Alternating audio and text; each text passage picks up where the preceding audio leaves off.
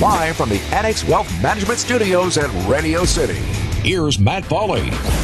Brewers get the win, 12-10. We'll get into all the formalities in just a moment, but right now let's head right back to Pittsburgh, and we will welcome in tonight's winning pitcher, Adrian Houser. Adrian, how about the way the team won that game tonight? That's a pretty special win for you guys.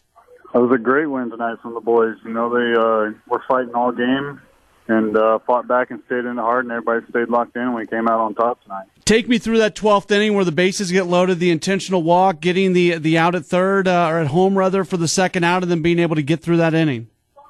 Yeah, you know, when we lost the bases loaded, first thought in my mind was I just need to get a ground ball here, and Hernan made a great play there and got the out at home, and I was able to attack Bell and go right at him and able to get the strikeout and get out of there. It was a big moment. Wind's picking up, ominous sky. Are you guys taking note of the weather conditions as the game goes along?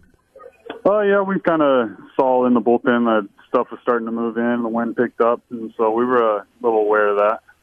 Hey, Adrian, I know you got a bus in about 4 minutes. Thank you so much for taking some time. Really appreciate it.